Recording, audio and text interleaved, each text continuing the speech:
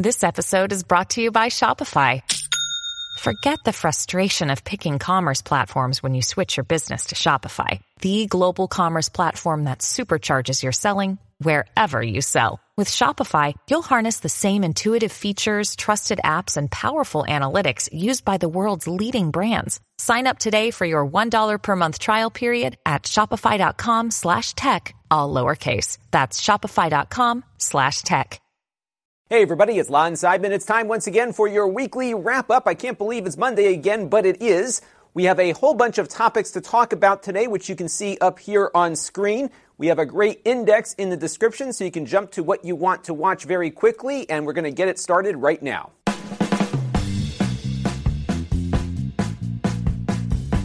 Now, before we begin, I want to thank our newest supporters on the channel, including Bob and Carol, who contributed via Super Chat on last week's premiere of the wrap-up. And we also have a new YouTube member, Brian Carter, so I want to thank him for his support of the channel, along with everyone who supports the channel on an ongoing basis, and those of you who watch on a regular basis too, because all of those things equal channel growth. So let's take a look now at the week in review. On the Extras channel, we unboxed a new 4K Blu-ray player from Panasonic that will be reviewing here on the channel in the next day or two. That review is shot and ready to go.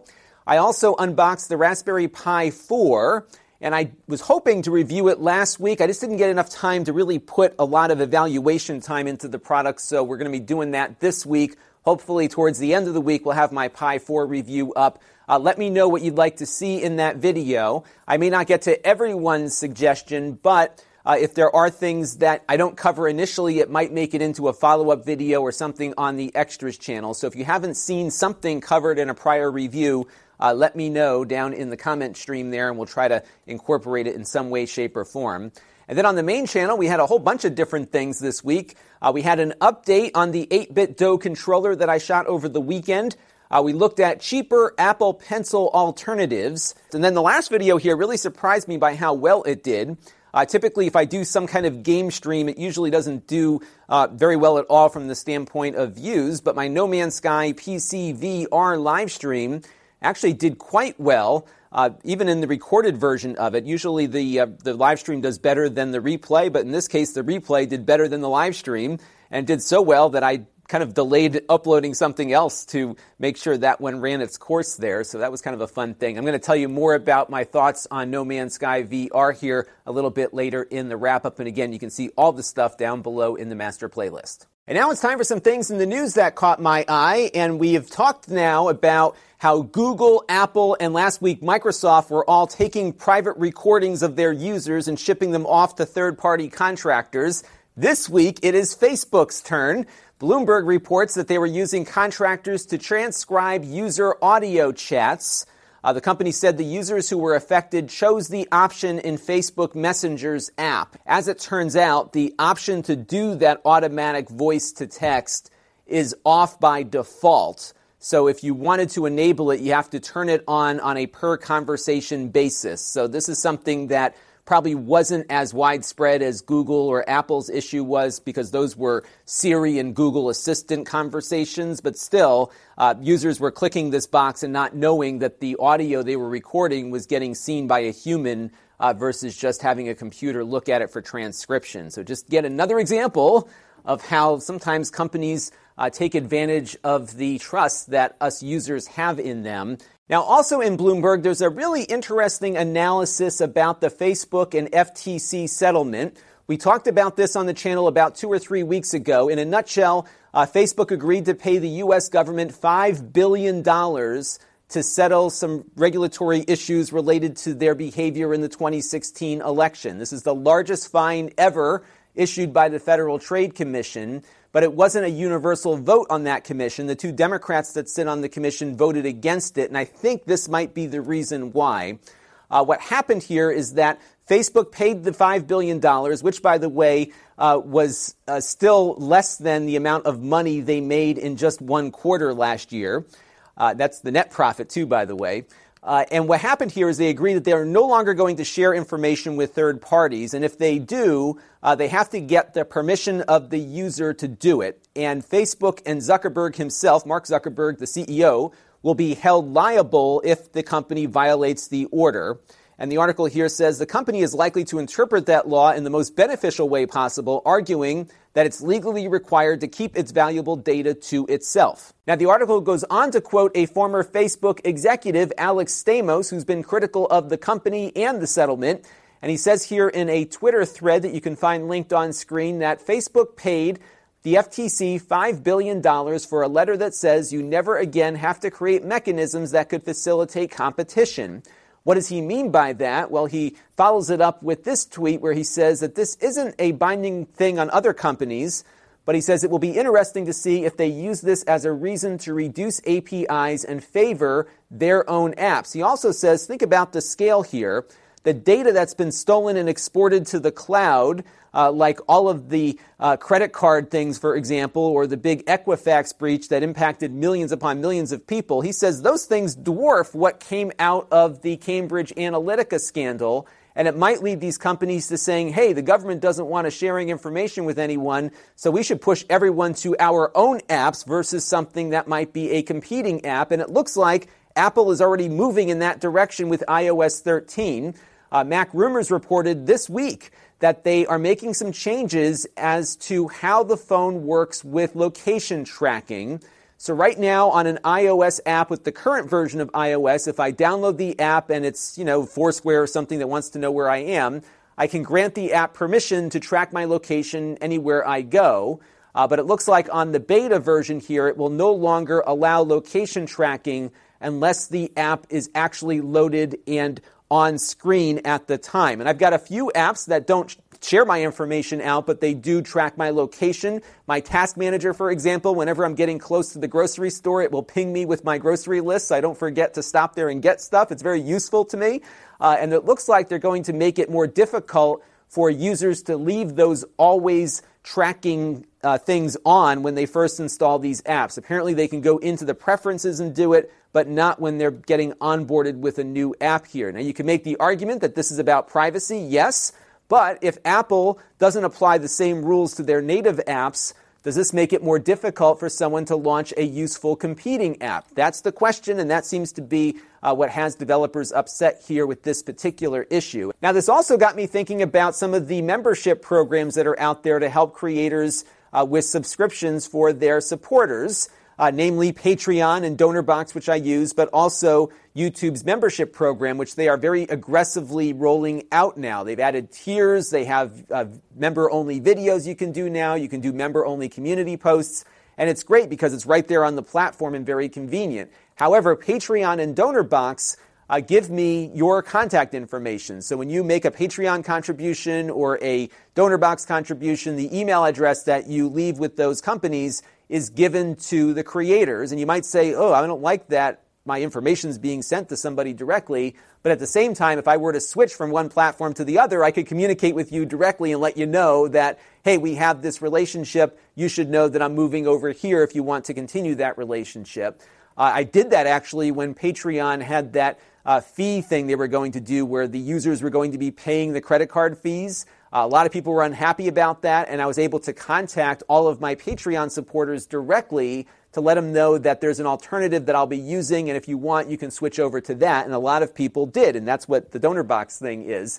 Likewise, if DonorBox ever implodes, I can contact people directly that way. It's great for me because you can know where I'm going to be if I decide to move somewhere. However, in the case of YouTube memberships, I don't get any contact information. In fact, the only way I can communicate with people who are supporting me is through YouTube. I can do a members-only community post or a members-only video. I'm pretty sure that every member will see those posts, so it's not like something that's going to be algorithmically filtered, at least I hope it isn't. But nonetheless, that is the only way that I can communicate. And I'm pretty sure that YouTube does not allow you to promote things on competing platforms per their terms of service. So if I were to leave YouTube and say, hey, I'm going over to Twitch and I wanted to let you know about it, I don't think they would allow me to actually send that out to my paying supporters per the terms of service. I could probably do it, but it would probably have some implications like a community strike or something like that. So it's very difficult because of the privacy policy for me to encourage people to look at a competing platform here. And it kind of puts us independent creators at a disadvantage because we're going to be locked into these different platforms. Facebook, of course, will allow me to do that to all of my Facebook page supporters if I pay for an ad. So there you can see, again, the walled gardens here can be very, very profitable. And it makes us creators have to kind of pay a tax to be able to communicate with our own customers. And that, to me, has me a bit uneasy. But it looks like that's where we're headed. And clearly, with the YouTube and Patreon example here, that is exactly what's going on now. And it's funny, I hadn't really thought about the kind of data sharing that can bring more competition into the mix. I've always thought about the privacy implications here, but there's a lot more to this story, and I think that speaks to just how complex policy issues are these days. Who would think that perhaps trying to make data more private might reduce competition, but here we are, and we might see some regulatory things start to happen here in the U.S. in the next couple of years. And the question is, will lawmakers look at reasoned regulation, or will they look at more fear-mongering? And it looks like right now the fear side is kind of winning out, and I'm not sure where we're going to end up with this, but this was a very interesting analysis that made me think a little bit differently about this issue. CBS and Viacom this week announced that they are going to recombine into a single company. They split up back in 2005 or so when CBS was really struggling with TV. They've since turned that around pretty significantly, and now they're going to be a large company with both TV and movies under its corporate leadership. And of course, Disney merged with 20th Century Fox recently, and I'm sure that was driving a lot of this decision here.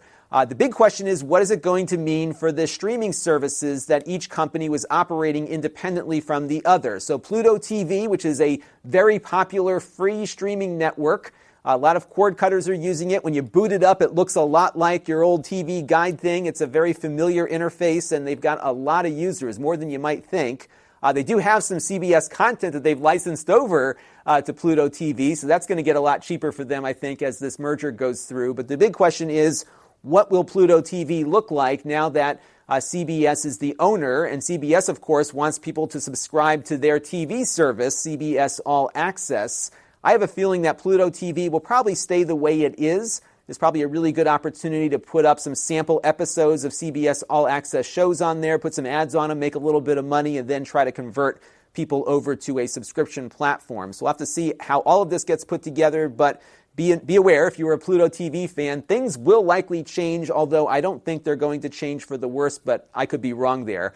Now, for me as a Star Trek fan, this is great news because Star Trek was in this really weird place. When they split the company up, Viacom got all the movie rights to Star Trek, and CBS had all the television rights. And it got really weird when a TV show was going to reference something from the Star Trek canon that happened in a movie. And that's why the J.J. Abrams Star Trek movies were so different in a different universe, literally, because they couldn't take too much from the television side without having to work out some joint licensing agreement or something. It's very complicated. I think it actually impacted them creatively on Star Trek Discovery, and this is going to make the future Star Trek episodes that we're all hoping to see more likely now. In fact, it could even lead to maybe a Deep Space Nine revival, as Sci-Fi is predicting here in this article. So if you're curious as to what happened with Star Trek and why it's been so weird, take a look at the article because it really discusses some of the challenges here with a TV show that began its life on television, that became a very popular film franchise, and then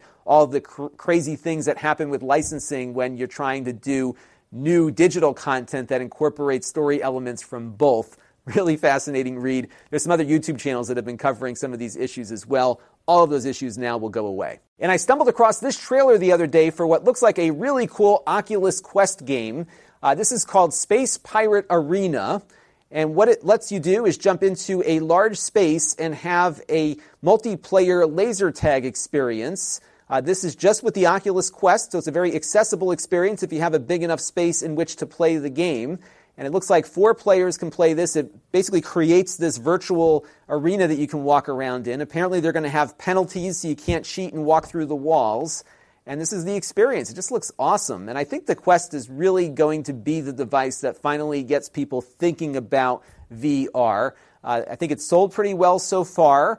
and people are really curious about it. And the entry to it is just so easy. You put the thing on and it works. And for developers, it's great because everybody has the same exact experience. As we're going to talk about with No Man's Sky in a minute, PC VR is complicated for users and developers. This is a very consistent experience with no wiring or other hardware limitations that can eat into the overall VR world that you're creating. And I'm really eager to try this out when it becomes available. And now it's time for some updates of things that we've previously talked about here on the channel. And I wanted to just give you an update on the No Man's Sky VR experience, at least on the PC. Some folks are having no problems at all. Some are having minor issues, as I was, and others are having some major issues. And it looks like there's just a lot of different configurations out there, and that is part of the problem. People on the PlayStation are having a much better experience now than us PC users are. I did figure out an issue that I was having, though, and this might be helpful to some of you who might be struggling with performance problems. My PC, when I loaded up No Man's Sky, was running the game at 1080p on the desktop. I must have had it hooked up to my TV or something right before I installed the patch.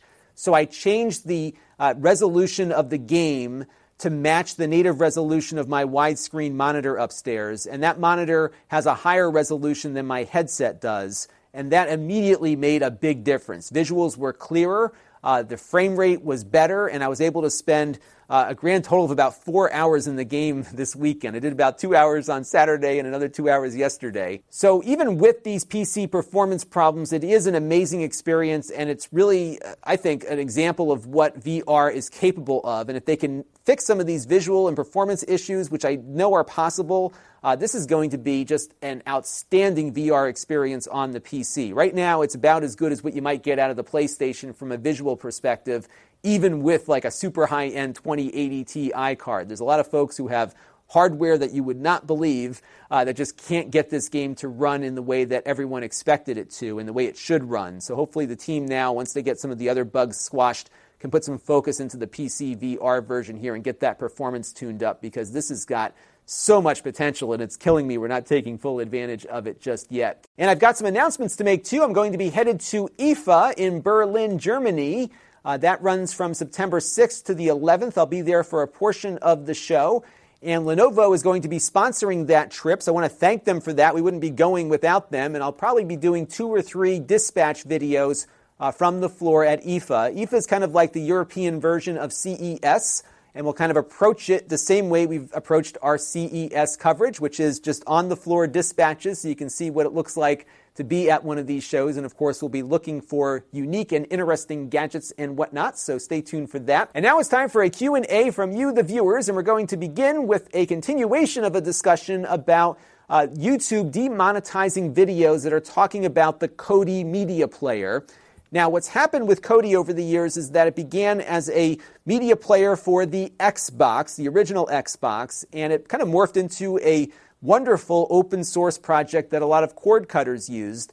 But at the same time, because it was open source, a lot of nefarious actors out there started selling boxes that they called Kodi boxes that had add-ons installed to allow people to watch pirated TV shows and movies. Some of them integrated BitTorrent clients and grabbed the content that way.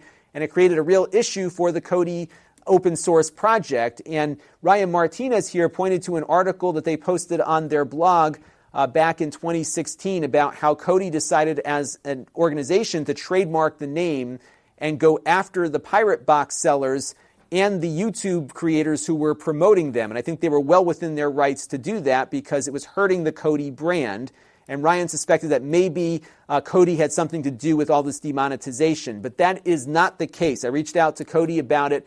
They said YouTube is not acting on their behalf. The likelihood here is that they're acting on behalf of advertisers, namely the big studios, because you can see in this Engadget article from 2017 that the Hollywood studios got together and started going after streaming Kodi add-ons. In fact, I think in Europe they made it illegal to sell a Kodi box at all. Like if it had any of these pirate add-ons on it, it was completely illegal, even if it didn't have any pirated content on it itself. So that was something that the studios really made an effort to do.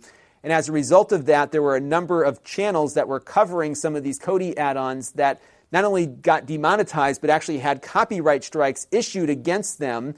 This guy, Nathan Carter, had his videos taken down by Sky, which is a TV network out in Europe. I believe it was owned by Rupert Murdoch, but I think now it's a Disney product. And this was a very aggressive campaign. I suspect what happened here is that these studios, who are big advertisers on YouTube, said to YouTube, hey, we're going to stop advertising just like all those other brands did on objectionable content if you keep running ads on these videos telling people how to go out and buy Kodi boxes and commit acts of piracy. And given that YouTube has no way to discern context in anything, if it mentioned or had the word Kodi in it, they just demonetized it immediately. Now, in my case now, I've got four videos now on the main channel that were how-tos for HD Home Run and side-loading Kodi onto Android boxes, all perfectly legal activities that have been demonetized, and YouTube denied my formal request for them to reconsider the demonetization. So those now are demonetized forever, and it certainly puts a chilling effect on anyone who wants to cover Kodi the media player, because just talking about it might mean you don't earn any revenue on the video that you do. And this is how companies can kind of take advantage of the market and maybe perhaps abuse the DMCA to get people to stop talking about things that they are not comfortable with. And that has me very concerned here, because it's not quite censorship, but it's leading to it.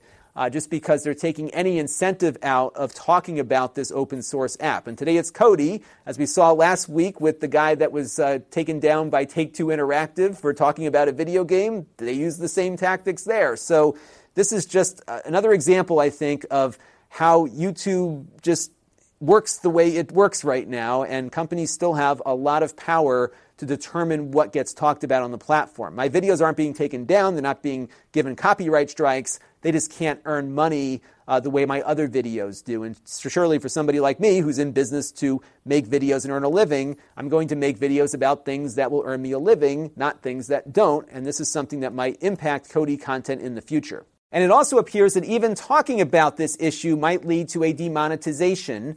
So last week on the wrap-up, we talked about this topic. The wrap-up was not demonetized, but the snippet that I uploaded of this topic on the Snippets channel was. As you can see here, it was rated as a limited video. I did appeal it, and they did grant the appeal there. So that one at least was allowed after somebody looked at it.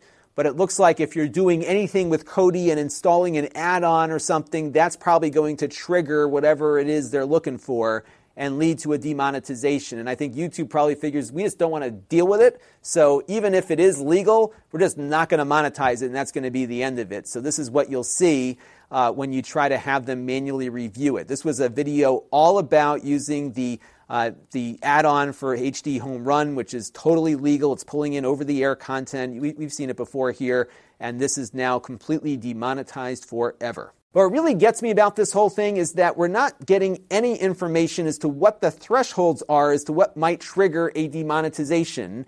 And there's clearly a policy in place, or else all of those videos would have been reinstated versus just the one where I was talking about this. And if you look on their advertiser-friendly content guide page, it's got a lot of information about all this stuff here, but nothing even remotely related to this topic. So again, I have no idea where the thresholds are and what will or will not be monetizable on the platform when talking about that topic. They don't even have a topic for piracy, let alone anything on Kodi or anything similar to that. And I'm looking at this and I'm thinking, you know what? All of this is about YouTube's brand, in that I think the public would like to have some assurance that they're not rewarding people who are uploading content about these bullet points, right? They also go into very specific detail, especially in the area of violence or news items, what things would get you demonetized there, because that's been all the bad press they've been getting. I don't think they want us creators to know about the fact that a movie studio probably said, demonetize this topic or else. And I think that's exactly what happened here. So I don't know. I don't know what to do. I'm just going to keep doing what I do, and I'll complain about it when these things happen, and I appreciate everyone's support. And I will say, in fairness, that the entire demonetization issue, when it began about 2 years ago, has actually benefited the channel, because generally I talk about very safe topics that advertisers are very comfortable having their content attached to. So even though my viewership has been relatively static over the years, I'm actually doing better on revenue from one year to the next. And that's because there's a lot less inventory out there for YouTube to sell versus the time before adpocalypse began. So that benefits me in many ways, but there are things that will impact everyone. So if you're concerned about a channel getting demonetized for this issue or that, it may not affect you right now, but it could in the future. I will be honest, I had that attitude. Well, that guy's talking about that controversial thing, or this one's doing this on his channel. That's fine. But now it's like creeping into other things, and I think eventually there's not going to be much left that you can talk about without getting demonetized. The good news is for monetization, though, is that even if you are demonetized, YouTube Premium subscribers will still be funding your channel through their subscription dollars. So those YouTube Premium dollars still come to you. You just don't get the ad share, and no ads are run next to your videos when they pop up for people online. Now, last week we talked about the Ring doorbell and how they are developing relationships with local law enforcement. And Michael Arnold wrote in after reading the terms of service in the Ring agreement and had some concerns, which we're going to get to in a second. But basically, it says that Ring is being granted a license to use your recordings which way they want, including selling it or sending it off to the media. And his concern here is that this is very uncool if you have a camera outside. What if it captures you naked or something as you're walking around outside? So I dove into their terms of service a bit. Now, first of all, they don't claim ownership of your intellectual property rights. They say that you own your user recordings. You'll note that they have that capitalized like a title because they differentiate user recordings from shared recordings. So if you have a camera image of you walking around outside in your house naked, but you don't post it anywhere, then that's under the guise of user recordings, and they're not claiming a right to that. However, if law enforcement asks for a copy of the video that you have stored privately, they will turn it over to them, provided there's a subpoena or a warrant or something related to that. So keep that in mind. People will get access to it if they want to with a legal order. But things get more sinister when you look at what they define as shared content. So shared content, they say, is anything that you've publicly posted or uploaded, and they give you some examples of what could constitute a public dissemination, including uploading, posting, emailing, transmitting, or otherwise disseminate using or in connection with the products or services. And I would read this to be that if you were in the Ring app and clicked on the share icon to send it over to Facebook, this would constitute that video moving from a user recording to a shared recording. I'm not a lawyer, but this seems pretty broad to me in how they define it.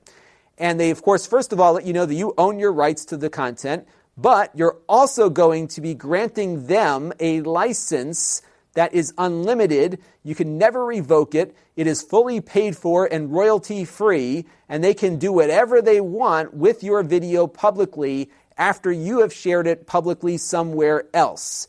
And let me give you an example of something that might happen when you do post a Ring video. And I don't know if this is what happened with this particular instance, but this is something that was very recent. You probably saw a viral video. It was on all the news stations of this guy walking around with a TV on his head, leaving other TVs on the front porch of these folks. And look what's there, a nice prominent Ring.com logo, because every time you export a video from the Ring doorbell, the logo's up there. And on this story, we saw Ring doorbell logos and Nest logos too. So I bet you Nest probably has a very similar policy. And it's likely, although I don't have any proof to say whether they did or did not, but it's likely that a PR agency likely pushed this video out to Good Morning America and all the other popular news shows out there, because this is great branding. Look how great this is, right? You got some funny image here. You've got the logo there, and it shows the product in action. This is how these companies sell cameras. And when you post video based on this agreement here, you are granting them the right to use the video that's your intellectual property for free. And there's no way out of this agreement, because when you bought the product and set it up, you agreed to these terms. So if you are concerned about this, you should not use a camera that has one of these cloud services attached. And what really gets me in the case of this particular camera and many others that come with these subscription fees is that you're paying them and they're exploiting your intellectual property for profit here. And it's probably not something they do often, but I'm sure there are instances where they push this stuff out to the media, and people who are sending these videos up to the cloud probably don't realize the value that their content has. and they're more than happy just to share it out with the world because it was a funny story and they want their 15 minutes of fame. But nonetheless, you are turning over significant rights when you share content with the Ring doorbell. And Eric Brunhammer was curious about what are the most purchased products from my Amazon affiliate links. And I looked back about a year and found the top 10 here.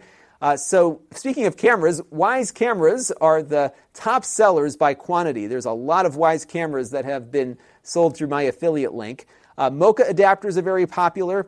The 8BitDo Bluetooth adapter that allows you to use your Bluetooth controllers with your Nintendo Switch and other platforms. That one does very well view-wise and also through the affiliate link as a result. The Pepper Jobs Air Mouse we looked at a little while back, to my surprise, is really doing quite well. That's one of the best air mice that I've ever looked at. I'll put the video in the master playlist so you can check it out.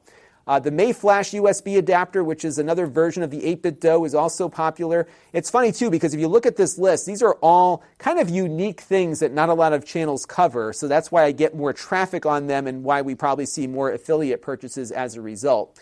The North Bayou Visa mount is a monitor arm that has like a compressed gas piston thing in it that actually works pretty well. I've got it here for my studio monitor, and I did a little quick video with my iPhone that's had tens of thousands of views, and that video has been doing quite well too.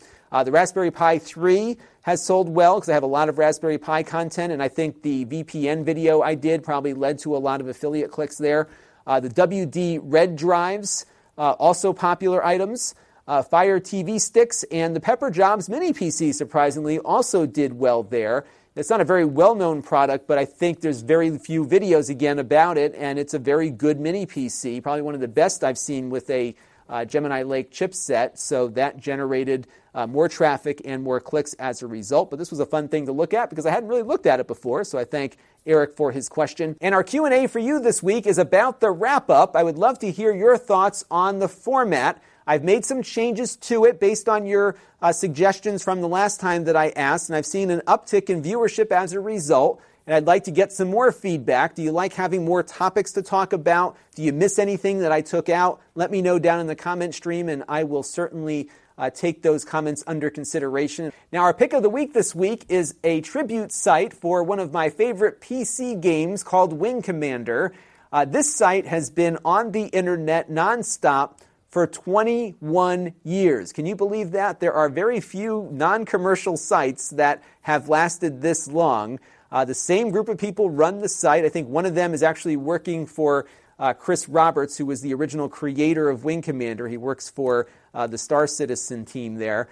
And this site just is a site about Wing Commander, and it's got a lot of great fan projects. It's a great community. It's something I've been poking in on since I was in college when Wing Commander Prophecy came out way back in 1998, and that was the year they got started, I believe. So check out WCNews.com if you're into Wing Commander. I believe they do at least one post a day, and they've stuck to that over the entire 2-decade life of the site. That is just a remarkable accomplishment for any website, and it just happens to be a site that covers something that I am interested in. So check it out at WCNews.com. So this week on the channel, we've got a bunch of things that we've already shot, so it's good to start the week off 2 videos ahead.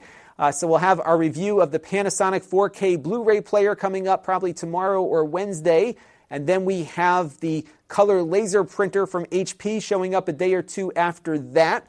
We also hopefully will get to the Raspberry Pi 4, so that's on the docket. I've got a couple of follow-up items that I might do. Apparently there's a new firmware for the Pocket Go that I might try to mess around with to see if it improves some of the issues we found fault with on that product. So there might be a couple other things I sprinkle in here.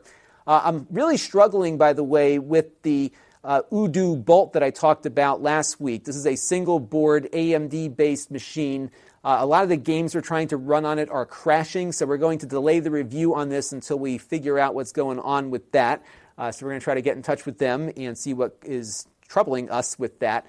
So if you were looking forward to that review, it's going to be a little bit later, but the other stuff hopefully we'll get to this week. Now, if you want to support the channel, you can. You can go to lon.tv/support and make a monthly or a one-time contribution to the channel. We also have our ongoing relationship with Plex, where if you sign up for a Plex account, no credit card required, we get a small commission. We'll get a slightly larger one if you sign up for a Plex Pass or gift it to somebody else. It's a great media-serving application, and we have some more content coming up from them soon as well. And then we've got other channels you can find me on. My Extras channel is at lon.tv/extras, which has unboxings and supplementary content.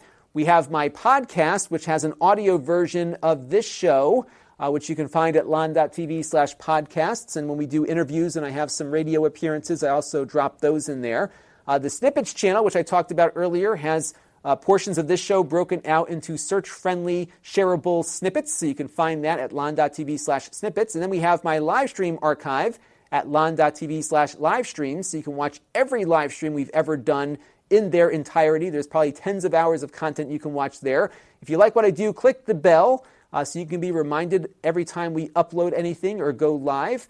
We also have some ways to engage with us. The email list is at lon.tv/email. It's a very infrequent list. We have my Facebook page at lon.tv/Facebook, which I can pay to advertise to you on, apparently. We also have the Facebook group, which has been my favorite Facebook thing to date, where we've got over 700 fans of the show all talking about topics that we like to talk about, so you can check us out there. And then we've got the store, where I sell the items that I've previously reviewed here on the channel, and I've got at least 2 going up this week. And if you want to get alerted as to when those things are available, you can go to lon.tv/store alert, and you'll get an email sent to you every time I add something to the store. And that's going to do it for this week's weekly wrap-up. I want to thank you all for your continued support of the show through viewership and the Patreon contributions and the donor box stuff and everything else. But really, your support of the show through your viewership and your comments and suggestions are really important. I want to thank everyone for everything you do to help keep this channel growing and keeping the lights on around here. And we've got a lot more to come this week and many weeks ahead. Until next time, this is Lon Seidman. Thanks for watching. This channel is brought to you by the Lon.TV supporters, including gold-level supporters, the 4 Guys with Quarters podcast, Chris Allegretta, Tom Albrecht, Mike Talbert, Brian Parker, and Kalyan Kumar. If you want to help the channel, you can by contributing as little as $1 a month.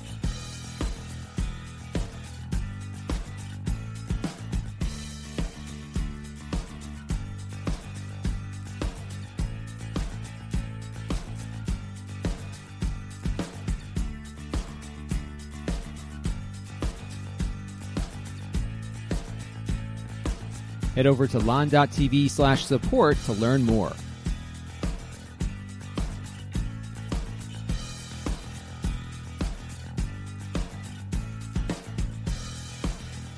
And don't forget to subscribe. Visit lon.tv/s.